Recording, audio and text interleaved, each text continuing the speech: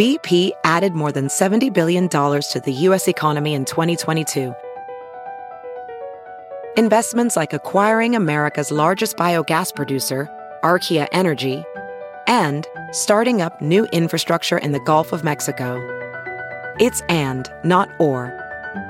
See what doing both means for energy nationwide at bp.com/investing in America. Kim Foxx is a proven progressive reformer, fighting gun crime, enacting bail reform, and expunging records from the failed war on crime are a few of her achievements. It takes more than 3 years to fix the broken justice system. Look at her record, not the rhetoric. Re-elect Kim Foxx for Cook County State's Attorney. Paid for by Friends for Fox.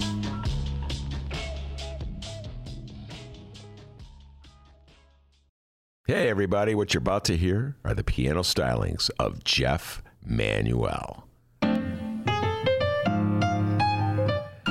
Man, listen to Jeff go. Jeff Manuel has been playing piano around Chicago for years. He's played for conventions, for celebrities, played in basement bars with blues bands. He's played at prestigious social clubs, fine restaurants, and in the intimacy of private homes. Book Jeff Manuel at jeffemanuelpianist.com. Don't worry, I'll spell his name at the end of this commercial. You know what Chicago Magazine said? They said that Jeff Manuel is, quote, as comfortable with Chopin as he is with Cole Porter. He's excellent and his performance is joyous. He offers an elegant stream of compositions and interpretations that entertains the mind but won't hurt the ears. To hear more of Jeff Manuel's work and to book Jeff for your next event, go to jeffmanuelpianist.com. I'm going to spell it out for you, people. J-E-F-F. M as in Mary, A, N as in Nancy, UELPIANIST.com. Take it away, Jeff Manuel.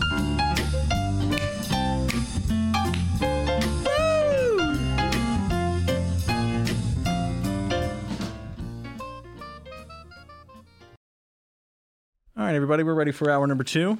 Hour number two of your Ben Joravsky Show for Tuesday, March 17th is just moments away. Ben has washed his hands. He's good, everybody, live stream audience, so you don't have to worry about that. Before we get into hour number two, we'd like to thank the following unions for jumping on board and sponsoring this program. Unions like the International Association of Machinists and Aerospace Workers, not Aerosmith, Local 126 and District 8. The International Brotherhood of Electrical Workers, Local 9 are sponsors, as well as the International Union of Operating Engineers, Local 150. Giant thank you to those unions for jumping on board and sponsoring this show. And, of course, today's Ben Joravsky Show, hour 1 and 2, for Tuesday, March 17th, is brought to you by our good friends at the Chicago Federation of Labor. Hour number 2, let's do this.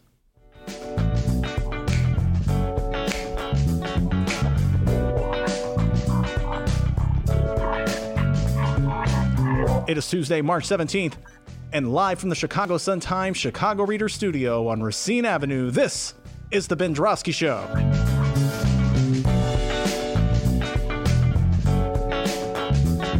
In this hour of the program, it's the return of our good friend Marc Sims, and it's the Ben Joravsky Show live debut of Henry Davis Jr.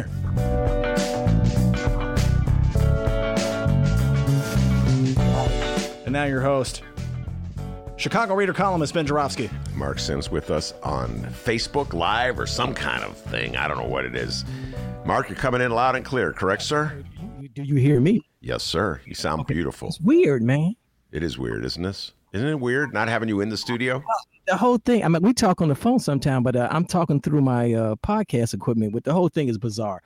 But Ben, your buddy Dennis helped me out. He walked me through this process. I was scared, and he held my hand, and we got it done. That's a lot. It's gonna be okay, Mark. I got you, buddy. I'm so sensitive. You know, Mark, we're in the middle of one of these famous things where I do a flip-flop, okay? I could feel, I always talk about, like, on certain issues, I'm a flag blowing in the breeze. So on the whole issue of whether there should have been an election today, I feel myself starting to flip-flop. When the day began, I was saying, yeah, there should be an election. We got it together. Get it over with. Let's move on. This coronavirus is serious. I'm glad the governors had it and done. Let's move on. So in other words, you're saying get it over with. That's right. I voted by mail. That's what you have to do, people. Vote by mail. Yeah. Yeah. So you didn't even bother. You didn't even have a fear. Of course. Well, we're talking about being in the studio. This coronavirus is very serious. There's probably a lot of people who want to come down to see you in the studio live, because the folks don't know because they're not in the studio. When Ben's guests come in the studio, listeners and viewers, they come in and give Ben a big kiss in the mouth. It's so cool, but you can't do that now. You can't do it. No more kisses in the mouth. No more kisses in the mouth. And when Marc Sims comes into the studio, he usually brings goodies. All those cookies you brought last time, Mark, all gone. All gone. Greedy bunch of guests. I was told Dennis last night I was going to bring a case of Corona beer. Yeah. Okay, I get it. I don't like Corona, but Dennis says he likes it, so I had to think about it. Yeah. Well, anyway, so now you're always saying that things are different on the south side there and the north side, but coronavirus affects the south side as well. Is that correct? Yeah, but when we were talking last night, you told me, hey, Mark, I got to go for a walk around the block. I'm going to walk outside. Yeah. I'm like, walk where? I don't walk outside my neighborhood. Hell no. Out here in Auburn Gresham? No way. The only people I see walking in this neighborhood out here in Auburn Gresham is I'm near Auburn Gresham and Washington Heights to be exact. Not too exact. So the people who have to walk. If you don't have to walk, you're in your car. The only people that walk are people that have to walk to the bus stop, or have to walk to the store, or some people say the store, they got to walk to the store. And other than that, you don't walk. So seeing you walking in Lakeview, I get it. No, you were laughing at me, yeah. Yeah, you're like, damn, you can go for a walk in your neighborhood at night? Shit. The deal was I'd been inside all day. I was really starting to lose it. I had to get some fresh air. So I said, Mark, I'm going for a walk. And boy, did you walk? You can't. Oh, hell no. Walk. Night? No way. It really wasn't that dark out, but I was walking at night. I ended up going down to the Jewel, which is very intense these days, going to the Jewel, to the local grocery stores. People are just vibing in a strange way, Mark. There's a competition for food and items that people hoard, so you get that vibe. Then there's the fear that you're getting too close, you're invading my space. There's that vibe. And then there's just, in general, I have issues with this. The people who kind of like aren't even aware that other people are around them, which contradicts everything, and they're just sort of wandering through the jewel. You ever notice that? Like the people in a store that are like they're just not aware of anyone around them and are just wandering. So between the people who are hostile and the people who are just wandering and people like me who are worried about germs, it's an intense place. Benny J, I can't afford Jewel.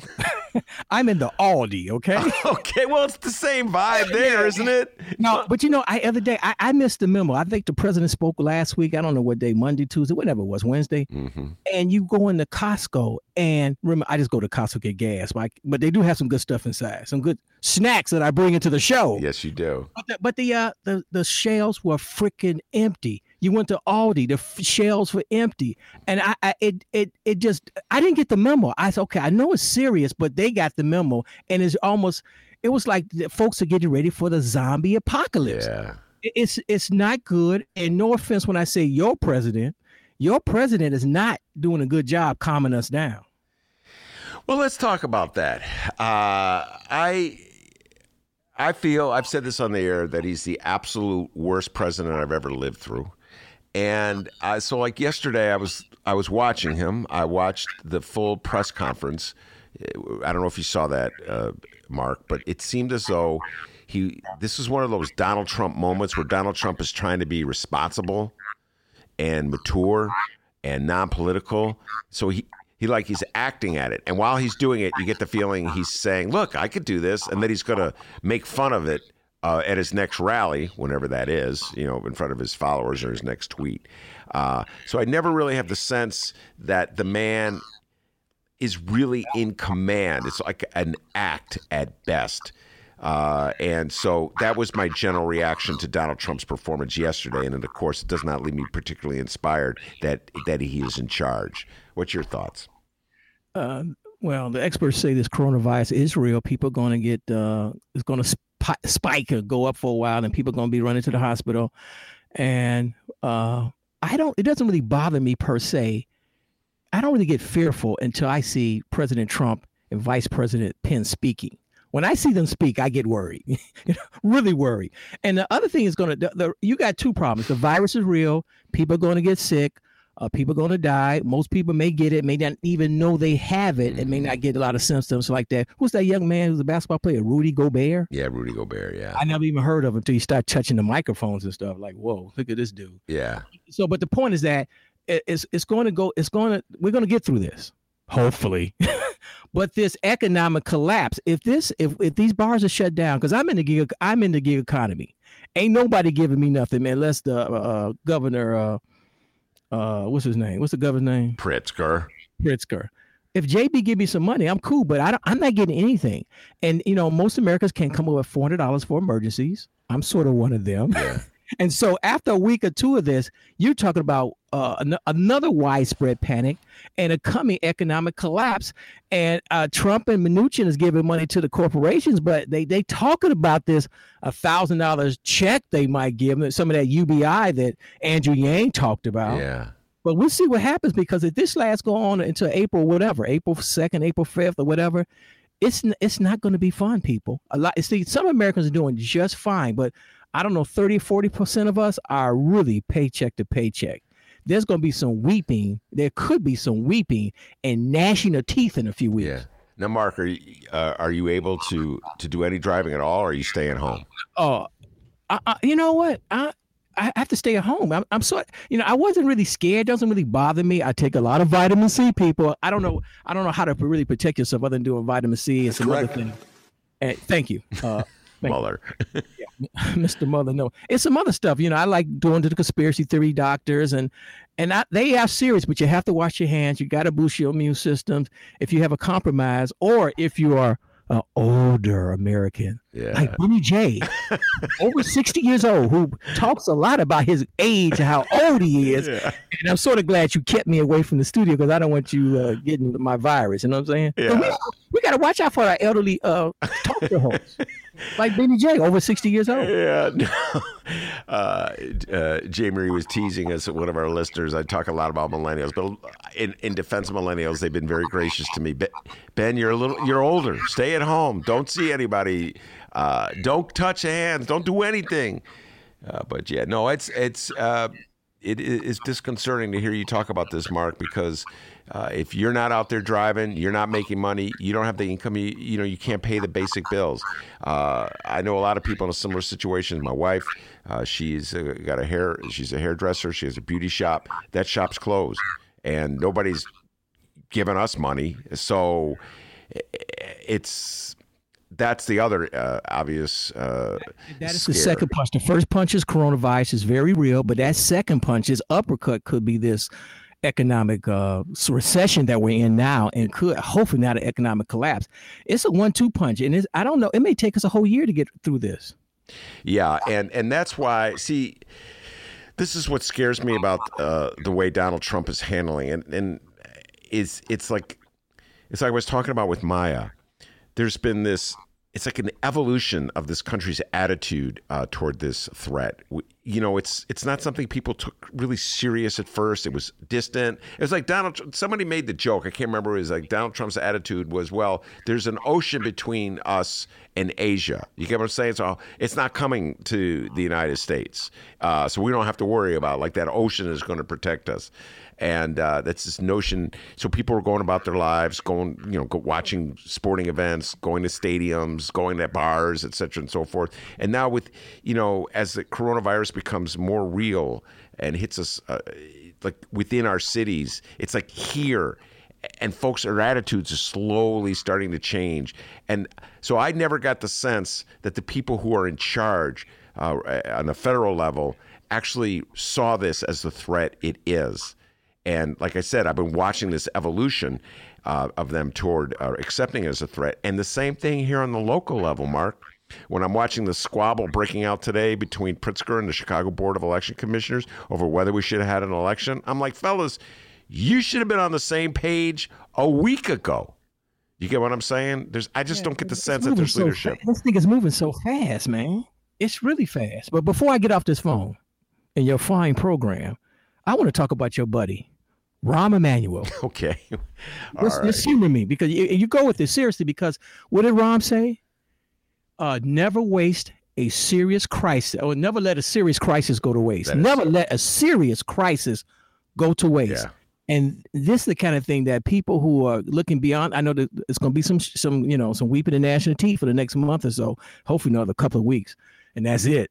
But we need to figure out what we're going to do after this crisis, because we do need a stronger safety net, Medicare for all that want it. You know what I'm saying? We need UBI. A lot of folks who didn't vote for, I voted for Bernie Sanders for president, but a lot of folks didn't vote for Bernie Sanders. But we need Bernie Sanders. It's not so much Bernie Sanders, because Bernie Sanders may not be the nominee.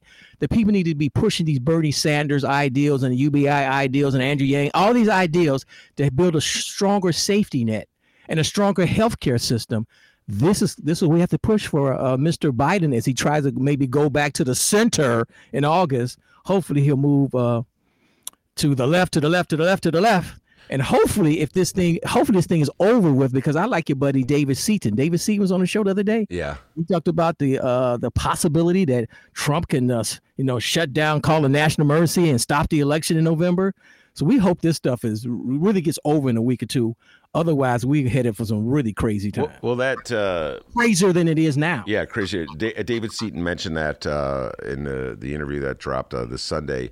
And I know that Donald Trump should not have the capability to do that, and there would be a constitutional fight if he tried to do that. And that's part of the reason why I was reluctant to call off the election here in Illinois. Mark, it's sort of like setting a precedent to delaying elections, calling them off. I just wish that it had their act together more. But yeah, no, you're hitting on the head in terms of Biden and Bernie. I watched the debate on Sunday, and I'm glad to hear that you voted for Bernie. I really appreciate that. Did you vote for him last time, or did you vote for Hillary? I can't remember. No, I voted for Bernie. In 2016? Okay, I just can't remember. But the thing is this is what I saw in that debate on Sunday. I saw Joe Biden sort of vacillating between two factors. One was the old Joe Biden, who was saying that Bernie's ideas are impractical as he, Joe Biden, tried to position himself as a centrist to win the centrist vote and isolate Bernie as this extremist. And then I saw the new Joe Biden, who realizes he has to pick up some Bernie supporters and also realizes that if he's the president of the United States, to get us out of this mess, he's going to have to adopt some of Bernie's ideas, and he can't just write them off as extremists because they're needed in this country right now. So I'm watching Joe Biden struggle with all these things, stay true to himself. He's a little like me, Mark, in terms of whether I can't make up my mind whether we should have called off the election. You get what I'm saying? He's like blowing in the breeze a little bit. And so I'm hoping, this is why I voted for Bernie today. I really do. Well, I like Bernie, but I'm hoping that Bernie can push Joe Biden to the left. We hope so. We'll talk about him picking a vice president long after this crisis is over. But, I wanted to be in the studio because I want to meet Henry Davis Jr. in the studio. Yeah. He's been my guest on my podcast, Just a Few Questions on YouTube. Wait, what's that podcast called again? Just a Few Questions. Marc Sims, Just a Few Questions on YouTube. Okay. Henry Davis is great. And I should just drive to South. I told him to go to South Bend and meet him in person. And also your buddy Sergio Mims just sent me a Facebook message, say, hi, everybody who's listening and watching. Hi, Ben. Hi, Dennis. Oh, yeah. Sergio Mims was on the show Friday, and he was the one who made the prediction as to who Joe Biden would take as his running mate. And he then sent me another text today saying that his prediction that he made on Friday, he's not even standing by anymore. He has a new prediction. So I just Sergio, get out of the prediction game. All right. Sergio, on my podcast, Sergio Mims said that Joe Biden's going to pick Warren for vice president, which is very cool if he did. When did he say that? That was a few weeks ago on my podcast. Okay, he's blowing in the breeze. He's vacillating even more than I am in terms of but whether we should. But the governor of Michigan is a good pick. It doesn't matter. The trick about him is that Joe Biden has to be pushed to the left. He will want to go back to the center as normal candidates do, but we got to keep him to the left. And this crisis is, like Rahm Emanuel said, don't let this crisis go to waste. This is a really good time. And it's a terrible crisis, but it proves that we should moving to the left of this country, to the left, to the left, to the left. All right, listen, when I just happened to mention this in a column I wrote, when I quoted that Rahm saying that we should never let a good crisis go to waste. And then I pointed out that as mayor, the crisis that Rahm contended we were facing, so budgetary crisis, where he uses excuses to do things he shouldn't have done, like close schools, like close clinics, like go to regressive taxes that hit working people and middle-class people the hardest, poor people the hardest. So he used crises that were manufactured to come up with programs and proposals that nobody wanted in the first place. I'm hoping that the Democratic Party, and if Joe Biden is the head of the ticket, then Joe Biden and whoever his running mate is use this very real crisis to bring in some Bernie-style programs that they wouldn't ordinarily embrace. You know what I'm saying? So Medicare for all. Not Medicare for all who want it. Medicare for all you want, it just means the status quo. So some people have a good insurance plan. Some people don't have a good insurance plan. So that's what I'm hoping that people get real at this moment of crises, Marc Sims, and not go back to the same old games where they pretend that the problems aren't as severe as they are. Well, it's up to the public. The public has to demand it. It's like Rahm. Rahm understands the masses. The masses don't vote. Most people don't vote in political elections like today and in November. They won't. So the masses have to demand it. Otherwise, the politicians like Joe Biden are not going to do it. Yeah. By the way, let me just say this about election turnout. Maya and I were talking about this earlier, and she was saying the coronavirus is going to keep people from voting. I just want to point out there was no coronavirus in April of last year when we had a mayoral election and the turnout was 35%. There was no coronavirus in February when the turnout was in the mid-30s for the first round of the presidential. There was no coronavirus in 2018 when the turnout for the gubernatorial election was low. So election turnouts are low pretty much year after year, election after election, and there's no coronavirus to blame it on. I think there's a greater problem that people aren't inspired. People are alienated from the process, Marc Sims, and that's why they're not voting. Hopeless people don't vote. I post this video all the time on social media. It's from Tony Benn, the late great Tony Benn, MP, member of Parliament, if you will, from the Great Britain, and this is from the movie Sicko. The movie Sicko, Michael Moore's movie, and he said hopeless people don't vote. Yeah, and they tend not to. Hopeless people don't vote. So you're going to say who? As long as you're willing to say who you voted, who'd you vote for state's attorney? I told you, Kim Foxx, because she was cursing on your show. She was so good. She was so much better on your show than on the commercials. Like she said, she can't come out. I'm paraphrasing what she said. Yeah. She cannot come out as an angry black woman. And when you talk to your peeps in Lakeview, and they say, "Oh, what's the young man who's running with his daddy from Bill Conway?" Bill Conway. His commercials are good, but he's such a nice boy. Yeah. I've talked to people. Because I'm a social scientist too, and a lot of Chicagoans don't know anything about social justice or social justice reform, criminal justice reform. They don't understand that we shouldn't be locking up, small time offenders in jail, wasting all this taxpayer money. And so, but they care more. I'm serious. Just a little sampling. There's a people out here. I don't know if they're going to vote. I don't know if they're going to vote. They may stay at home. They care more about Juicy Smollett than criminal justice reform. Yeah. Well, because it doesn't touch their life. And this is the point I was making. It's like when we started, going back to yesterday when I said, Mark, I'm going to go for a walk. I'm going crazy sitting in the house. And you said, well, you're a lucky guy. You have the freedom to go outside and walk in your neighborhood because there's no one that's going to hit you over the head, or the likelihood of that happening is not going to deter you. It hasn't happened enough so that you're afraid to do it. And I thought a lot about what you said. I'm like, there's things I take for granted that I have that are just, I think everybody should have. But obviously, it varies neighborhood to neighborhood and community to community. And I think that's a perfect analogy, and I thank you for pointing that out to me, for the situation with Kim Foxx. So, a Northside voter who is not likely to ever have any encounter with the criminal justice system, which was a Northside voter who was perfectly free to smoke reefer for the last 4 or 5 years without ever getting busted and having to go and to be part of the criminal justice system, is free to take really seriously this manufactured crises, this manufactured scandal over Jussie Smollett. Do you follow what I'm saying? But you, on the other hand, cannot. People, they think that, and then they still tell me, well, Kim is corrupt. Jussie Smollett, come on, give me a break. I mean, he wasn't even supposed to go to jail. He should apologize, and they were all blown away, but he didn't because he's a goofball. But the point is that people don't understand the criminal justice system until they have family or friends or themselves been arrested by the police or had to go to jail or almost went to jail, whatever. And they had a good taste of the system. They wouldn't be so hung up on Jussie Smollett. All right, Marc Sims, we're going to take a break. Jussie Smollett, for those who don't know the joke. Yeah, no, and Dave Chappelle joke. I urge everybody when they're not listening to the show to check out Dave Chappelle. Marc, hopefully this will pass, and the next time that you're on the show, we could be in the studio like the old times, and you could be sharing the cookies that you bring and the snacks that you bring. I sure hope so, man. Because this thing, if I don't get back to work in a week or so, man, it's gonna get nasty in this country. Well, I'm thinking what we're gonna do is check in with you from time to time to see how it's going, because absolutely, there has to be some kind of relief for folks like you in the gig economy who are depending on going out and driving people from point A to point B.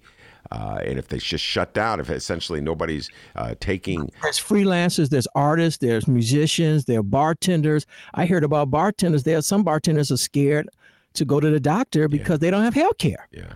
This is insane, people. So let's move Joe Biden to the left. Move Joe Biden to the left. Thank you very much, Marc Sims. I'm glad you're on the left. And we have Henry Davis. We're going to bring him on when we return. Actually, we're just going to call him up right now. Oh, yeah, I love when you do this stuff. Okay. Yeah, it's a different day here on the Ben Joravsky Show. Okay, so we did a Google call with Maya. We did a Facebook call with Mark.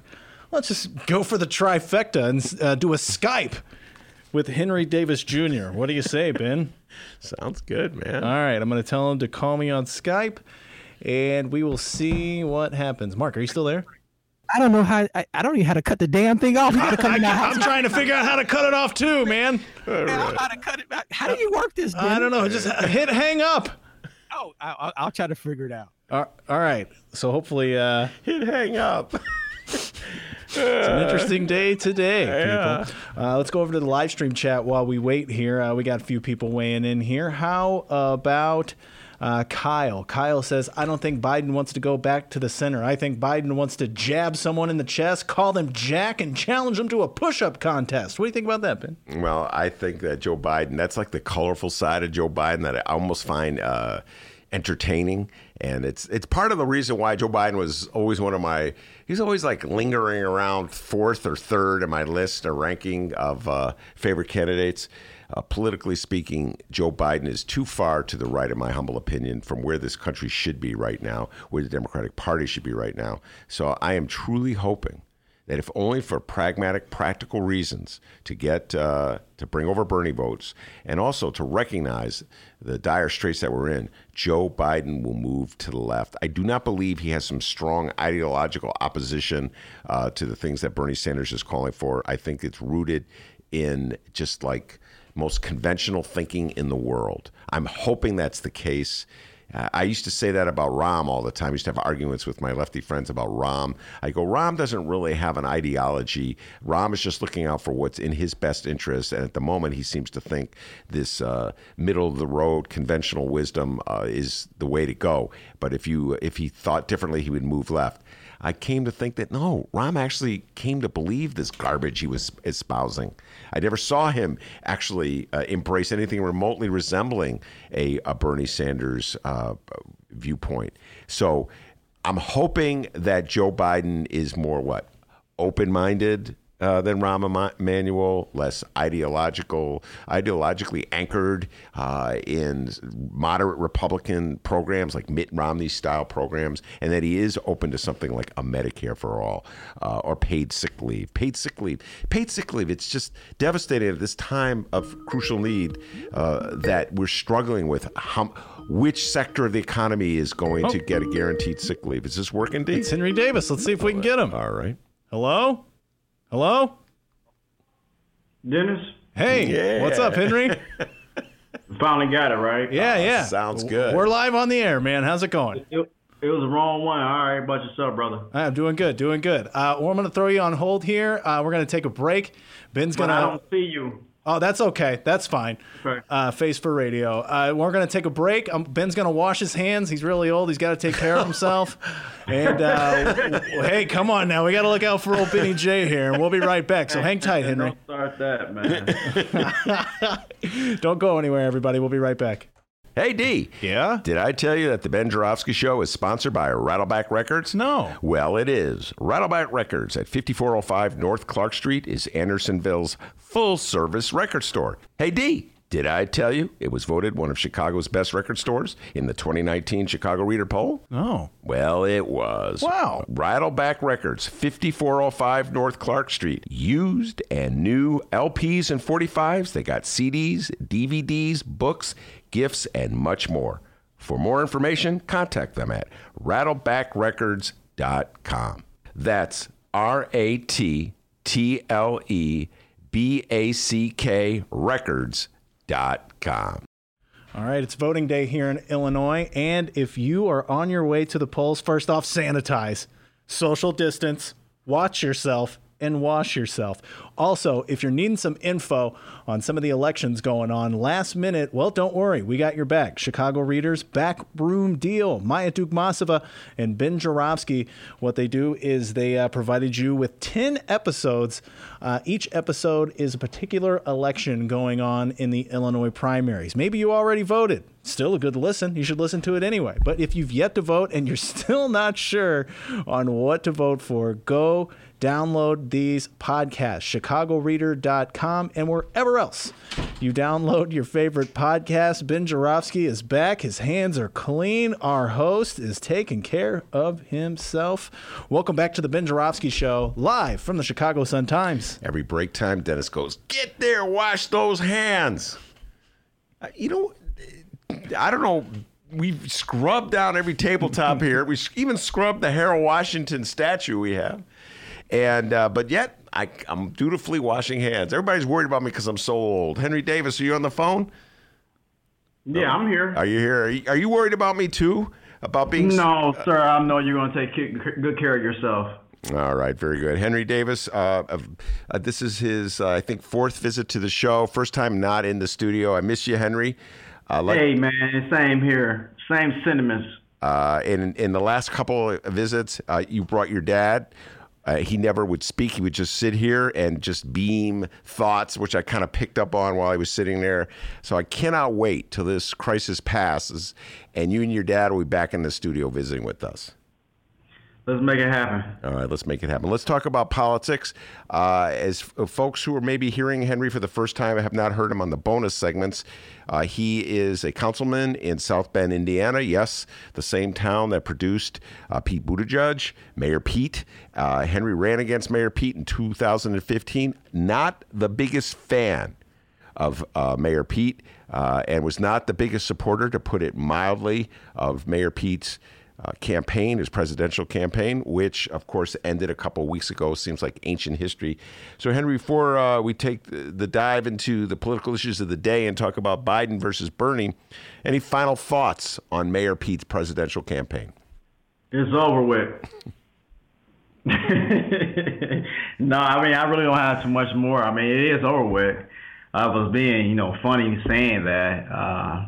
Don't know if that was poor taste or not, but it's absolutely over with. And the problem that we're having now is trying to figure out why is America so in love with the status quo as it relates to what Bernie is bringing to the table versus Biden. And I don't know. I mean, you kind of wish that you still had some interference from other candidates so the conversation could continue to build. But at this point in time, it just seems like, I don't know. Farewell, Mayor Pete. I saw him on Jimmy Kimmel. Did you check him out? Yeah, I was going to ask you about that. I saw his opening bit. I did not see the interviews he did. Did you think he was funny? No, I didn't. What happens is that they're trying to turn him into some sort of like, I don't know what you want to call it, but they're trying to produce a person that doesn't exist. He's not that funny, let alone being that personable. So it's probably be hard for him to translate from this well-read politician to this guy who can host talk show or late night talk shows. Well, Henry, we were kind of inspired here on our show. We were going to ask you to host the Ben Joravsky Show. Well, I can make that happen, man. I have no problem with that. But see, I was a manufactured character on the public scene. I came in and I wanted to seek out change, and I think that I like to believe that I'm a real person. So, let's make it happen, man. It probably be a lot more fun. I'll probably pull more ratings than Ben has. There we go. Trash talking from South Bend, Indiana. Before we completely leave Pete behind, the issue that we always raise when we talked about his campaign with you is his inability to win over black support in his hometown, South Bend, Indiana, which is about 25% black. And so I think that hurt Pete more than anything else when it came to turning around and picking up black support outside of South Bend, Indiana, if you follow me. During the campaign, he was always polling low. And just on a practical level, I always thought the first thing he would have done is turn to someone like you and call and talk to you before he ran to try to smooth things out. I remember when Barack Obama was decided he was going to run for president in 2007, Henry, one of the first things he did was he cut a deal with Mayor Daley.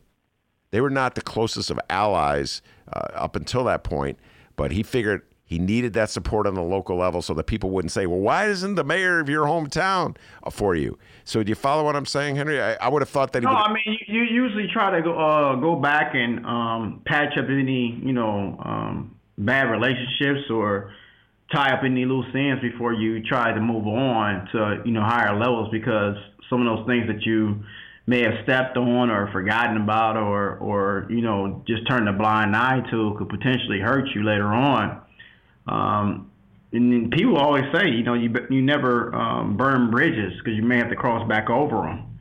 But, look, that's what he chose to do. I would have done it, but then you want to talk about privilege at that point, and that he probably never had to do that and felt like that he didn't need to do it, so he wasn't going to do it. Mm-hmm. When you know better, you usually do better. And that's, how I state things. If you know better, you usually do better. All right. So since he left the stage, we have two candidates in the race. Obviously, Bernie Sanders, Joe Biden. Did you watch Sunday's debate by any chance? Yeah, that was some boring stuff, man. I mean, look, no, I shouldn't say boring. I should say that was boring because you were looking at two guys who were very old and very pale talk about the issues. A person like me who was more interested in actually that sort of a conversation, not because of the visual, but because they were able to dig in without the interference of an audience clapping or cheering or, doing things to excite each candidate. So what occurs is that a candidate will hear the crowd cheering, they're going to try to stick to those points. And so if you hear a crowd booing, obviously you're going to get away from those points. We actually had an opportunity to hear directly from those candidates without being excited or incited by an audience. So it actually helped to even hit the issues properly. It did. I think it did. I think they probably need to do that more. Well, the point I've been raising, the point that I took away was I believe that Joe Biden is going to be the Democratic nominee. I think that's pretty clear. But I believe that Bernie Sanders should stay in the race. I proudly voted for him today, Henry, because I feel it's incumbent upon the Democratic Party to have some kind of unity when they head into the election against Trump in terms of what their values are, what their principles are, what they're standing for. And what I saw coming into this one-on-one showdown between Bernie and Joe Biden was a divide in which the centrist element of the party was saying that Bernie's too extreme. I feel with the coronavirus scare in front of us, Bernie's ideas don't seem that extreme anymore. Do you think Joe will move left? No, I mean, he will not. He will not. He's still talking about marijuana as a gateway drug. I mean, this is the problem that we're having with American politics and these guys who will not relent or change their ways of doing business. He's interested in continuing the same status quo behavior that obviously kept him in office all of these years. So he probably feels like if it's not broke, don't fix it. But America is broken. America needs a revolution. The majority of America and Americans need better health care or need access to health care. They need better jobs. They need access to quality education that doesn't, bankrupt them. Mm-hmm. They need better public schools. So, if you're not interested in having those discussions, then obviously Joe Biden is completely against it for whatever reason, because he's just too busy, smiling and swearing that, he has a cure. We're going to get the same thing. And I think that's why you have an introduction of a Trump and why Trump continues to show himself to be strong in certain circles, because people are tired of that status quo stuff that Biden is pushing. Again, I'm not against Biden. I'm not in love with him.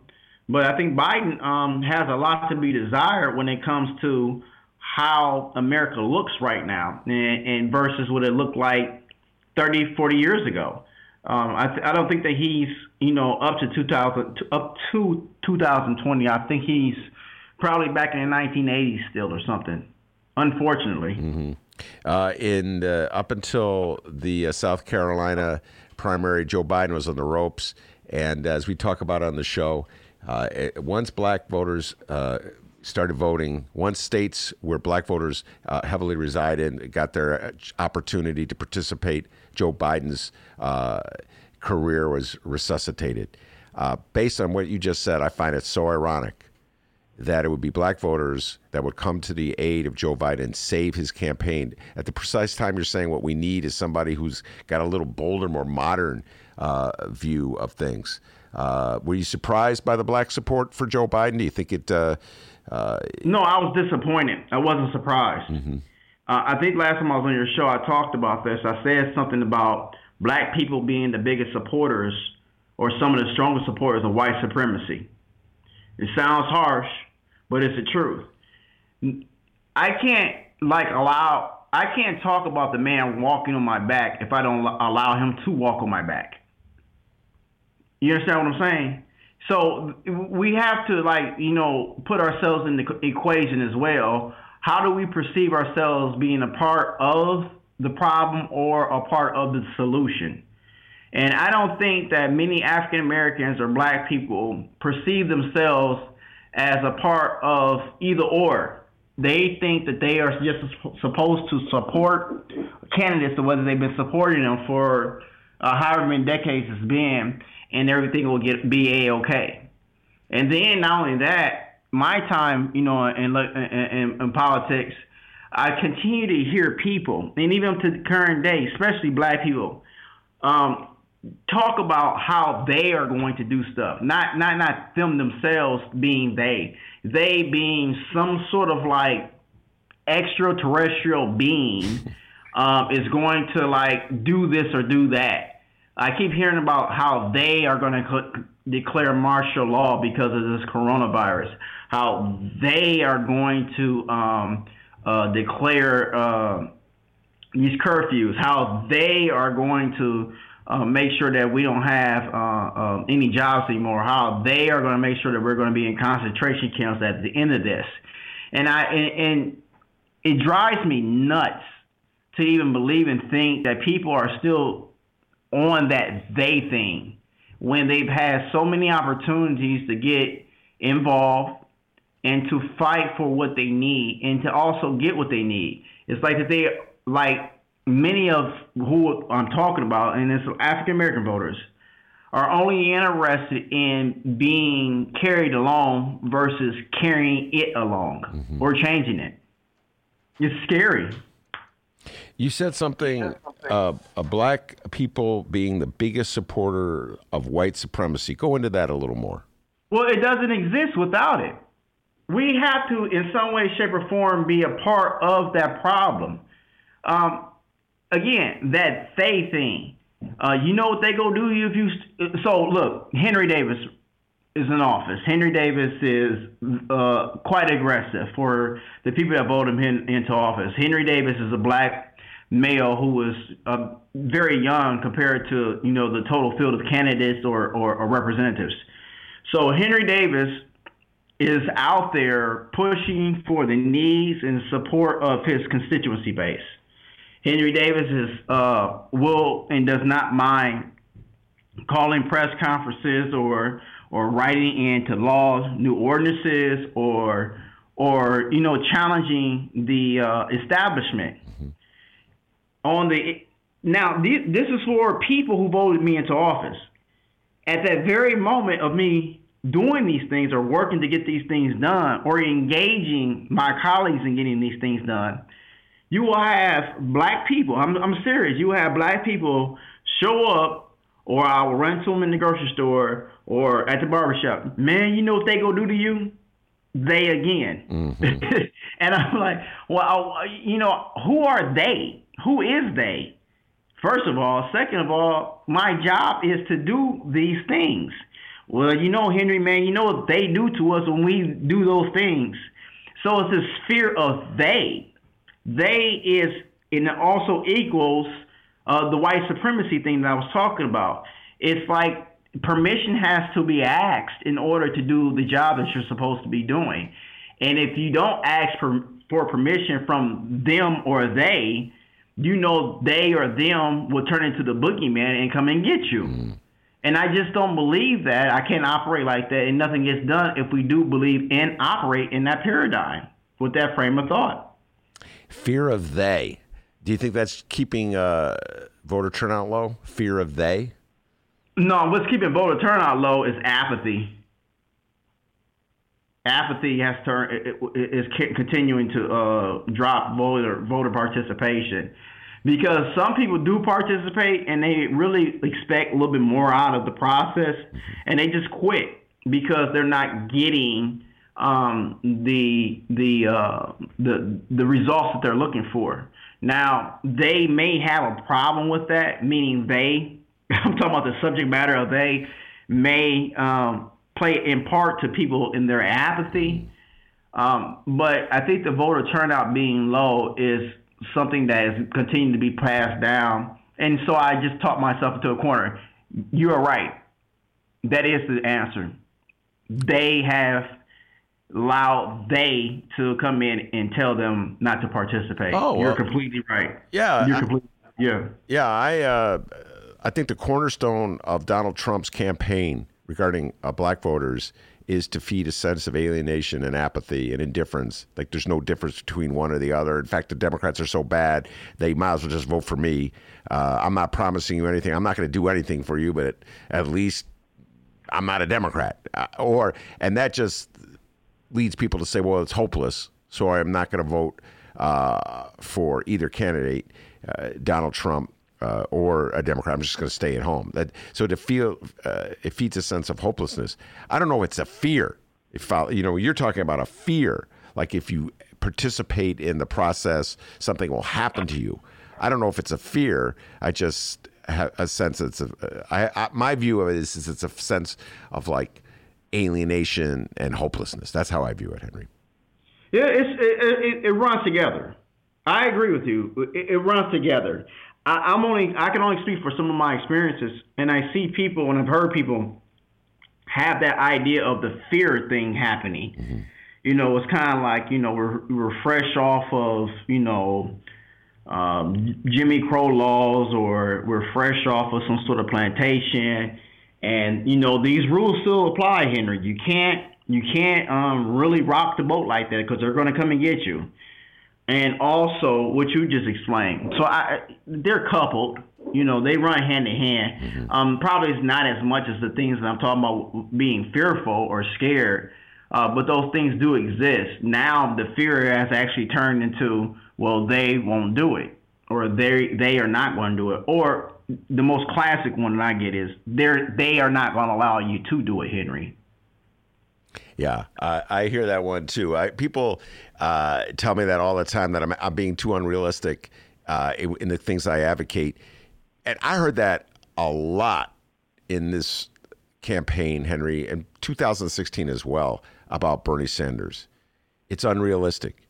You can't ask for college tuition, free college tuition for public schools. That's too unrealistic. You can't ask for Medicare for all. It's too expensive. It's too unrealistic. You can't ask for paid sick leave. It's too unrealistic. You're not going to get it. I hear that constantly. And now we're in this crisis, and suddenly, we need it. Do you follow what I'm saying? Oh, wait. Isn't that nuts? Isn't that just nuts? And I think people really forget that they are playing a part in what goes on. That's one of the other issues that I'm paying attention to, and I liken it to this discussion. I was talking to one of my buddies about a couple of weeks ago, actually, and we were talking about church, and we were talking about pastors and laymen in the church, and we were talking between that and also what the Bible speaks of, or what's written. And a lot of what was written is, they talk about some of the Sadducees and the Pharisees, and how their religious dialogue in the context of their religious efforts were leading their people or their congregants into, these holes. And I was saying, well, yeah, but the Sadducees and the Pharisees and all these people that are in the Bible, does that translate into current day? And so we went back and forth about, the idea of it being current day. And I just bottom line it. I said, they're still talking about some of these pastors that we deal with. They're still talking about some of these laymen that we deal with. The Bible is almost like a timeless piece of literature that continues to avail itself to be very consistent of what happened during these times. And we can't keep divorcing ourselves or disassociating ourselves from what this is. We are a part of it. It's not them over there. It's all of us. And Bernie's been very good about that. It's not what he says. It's not me. It's us. Mm-hmm. So we have to pick up this mantle and put on our superhero suits, strap our boots on, and we have to go to work. We can't continue to make it seem like that our level of participation doesn't count, or we're not a part of the movement. We have to, be a part of the movement because we are in the movement. Whether it's moving or not, we are still a part of it. And it's not them over there, it's us. It's all of us. I'm going to close by asking you a couple of coronavirus questions. You live in South Bend. Multiple choice? What's that? A multiple choice. A multiple choice. Oh no, it's not a test. I'm gonna ask you this. Donald Trump has turned things over to Mike Pence, his vice president, to sort of oversee the government's response to the coronavirus scare. Mike Pence, of course, used to be the governor of the state of Indiana, which is where you live. So as a resident of Indiana, as an elected official in Indiana, as a man who was born and raised in the state of Indiana, do you have renewed confidence in our government's ability to deal with this crisis, given the fact that Mike Pence is in charge? That's a loaded question, Ben. How long do I get to answer that? As long as you want. Oh, man. No, I don't want that long, man. Give me about 10 seconds. No, I don't have a renewed sense of anything. it's more of the same.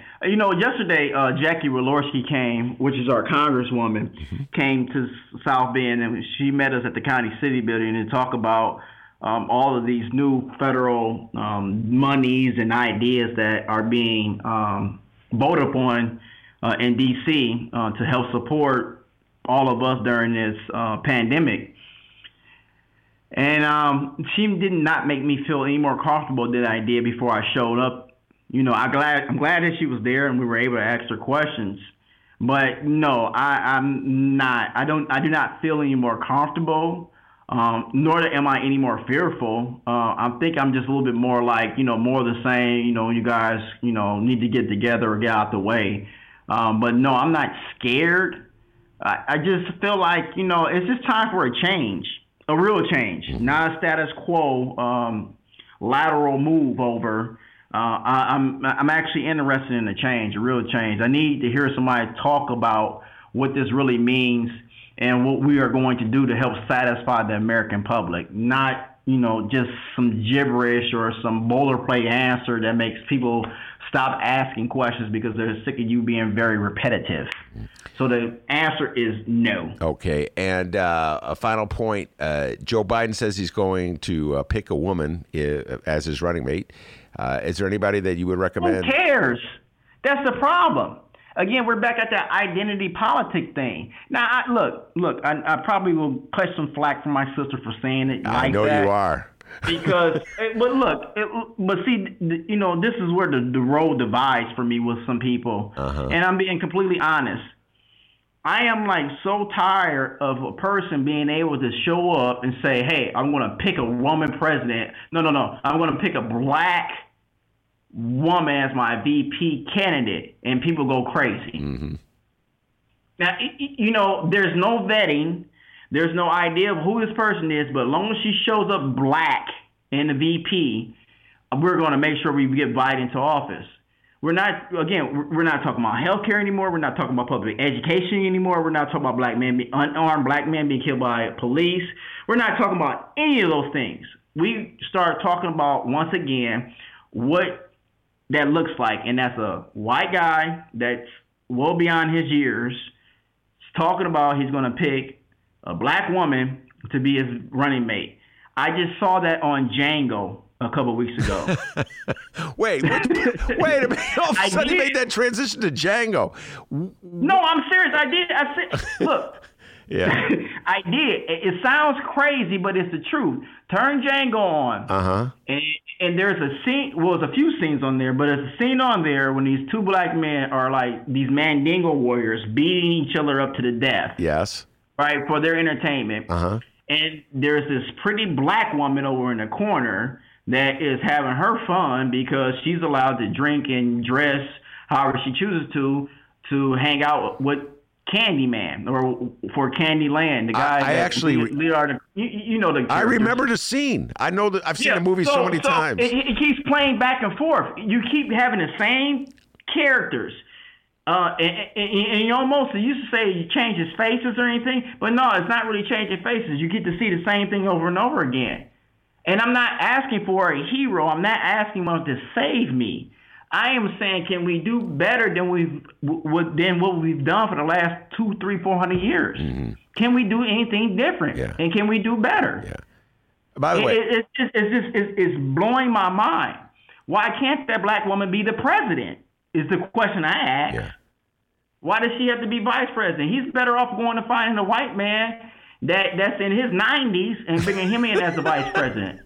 But let me just make this.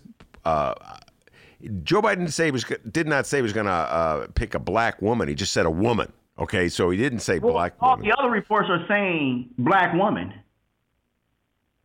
Stacey Abrams, Georgia. And then this lady that's from Florida who's a congresswoman. I can't remember her name Val right Demings. now. But yeah, and so she's like a law and order person. Yes. Yeah. I mean, let's talk about this. And it's not funny. It's almost insane. Yes, I would love to see diversity at that level. Yes, I would love to see a black woman president of the United States of America. But you know what I want to see most? I want to see a leader that has a heart for the people of America. That's what I want to see.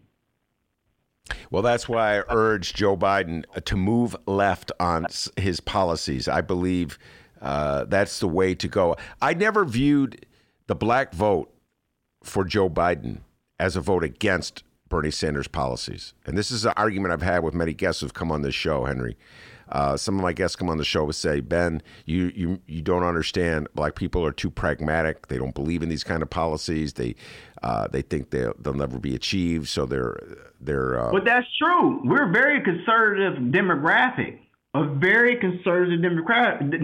and that's why the idea of African Americans being in the Democratic Party doesn't really make sense.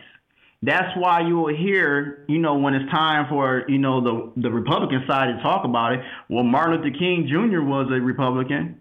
So, and as those things may be as true as the day is 24 hours long, the African Americans are a very conservative group of voters, and they're not only so conservative, but they use their religious context and also influence and also their Jesus to define how they move about. I'm not saying there's something wrong with that. Believe me, I'm not. I know what you're saying. I'm just talking about that voter. Yeah, that's a certain segment that you're alluding to, and I always say this.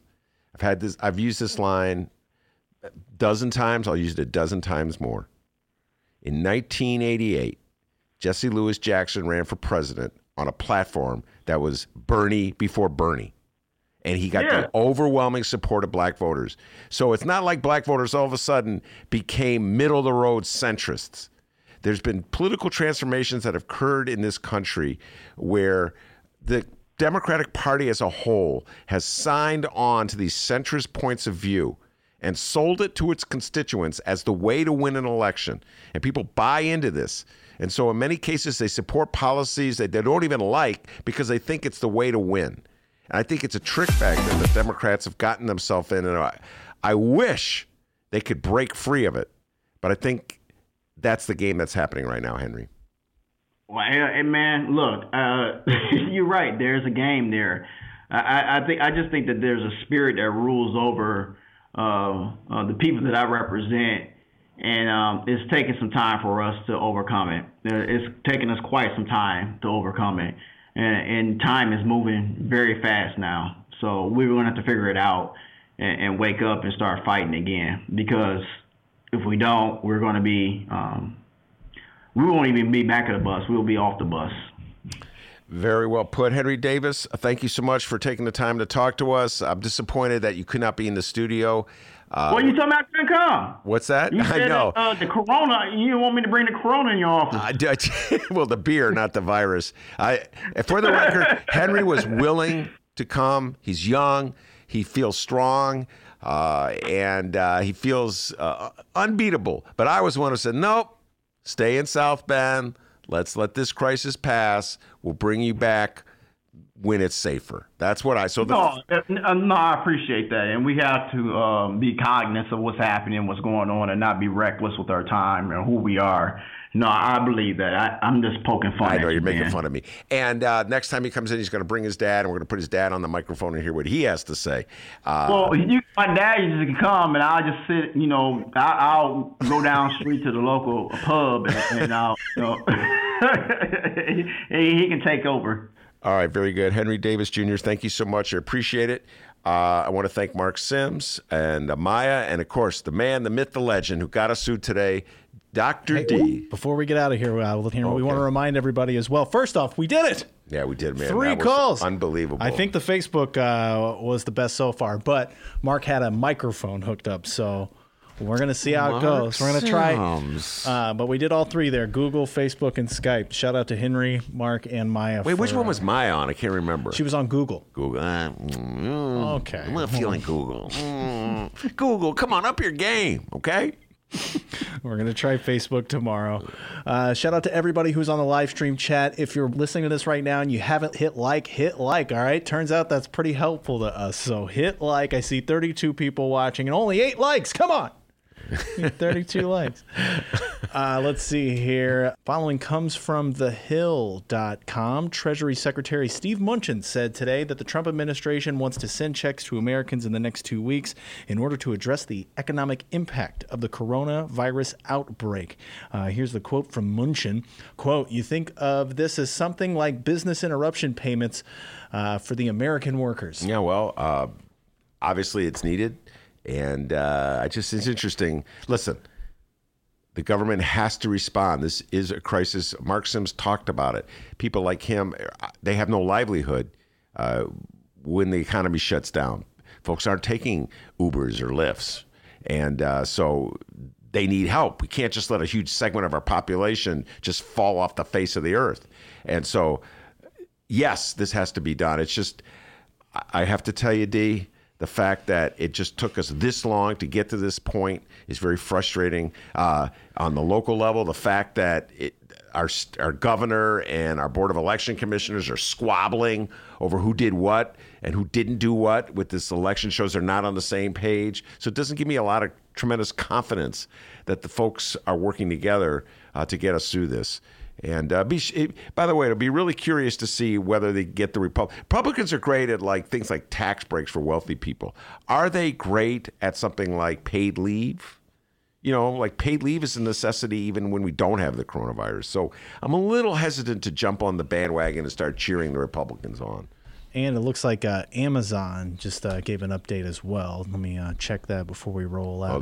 They're hiring more people? No, actually, the opposite. They said they're hiring more people. Then, all of a sudden, it says here they're suspending delivery of non-household items and medical products immediately. So it looks like Amazon is on delay as well. And we want to remind everybody one more time that we're going to be doing You Can't Spell Quarantine Without Q&A special. Question and answer. That's what we're trying to do here. Feel free to go to find us on email, BennyJShow@gmail.com. Reach out to us. Send us a question, comment, complaint, a picture, audio. It could be a word. It doesn't have to be a real word. It could be anything. Just send it our way and we will read it for our Benny J. You Can't Spell Quarantine Without Q&A special. BennyJShow@gmail.com. BENNY, the letter J, show@gmail.com. All right, very good. And as I was saying, I want to thank the man, the myth, the legend, the pride and joy of Alton, Illinois, without whom this show would not be possible, particularly today when we had to deal with phone calls. Good God! We'll get over it. There's no one in the studio to turn to. Usually I turn to, I'll pretend Henry Davis is sitting right there. As you know, back home in Alton, they call him White Lightning. Give yourself a raise, take it out of petty cash. See you tomorrow, everybody. And remember, you can download previous Ben Joravsky shows and Benny J bonus interviews at both Chicago Sun-Times and Chicago Reader websites and wherever else you download your favorite podcast. Seriously, BennyJShow@gmail.com. Hit us up, send us your questions, comments, or whatever, and we will record a Q&A special. Downloaders, we live stream this program Tuesdays through Fridays, 1 until 3 p.m. Central Time. Come hell or high water, all right? At both Chicago Sun-Times and Chicago Reader websites and the Chicago Sun-Times YouTube channel. We will see you tomorrow.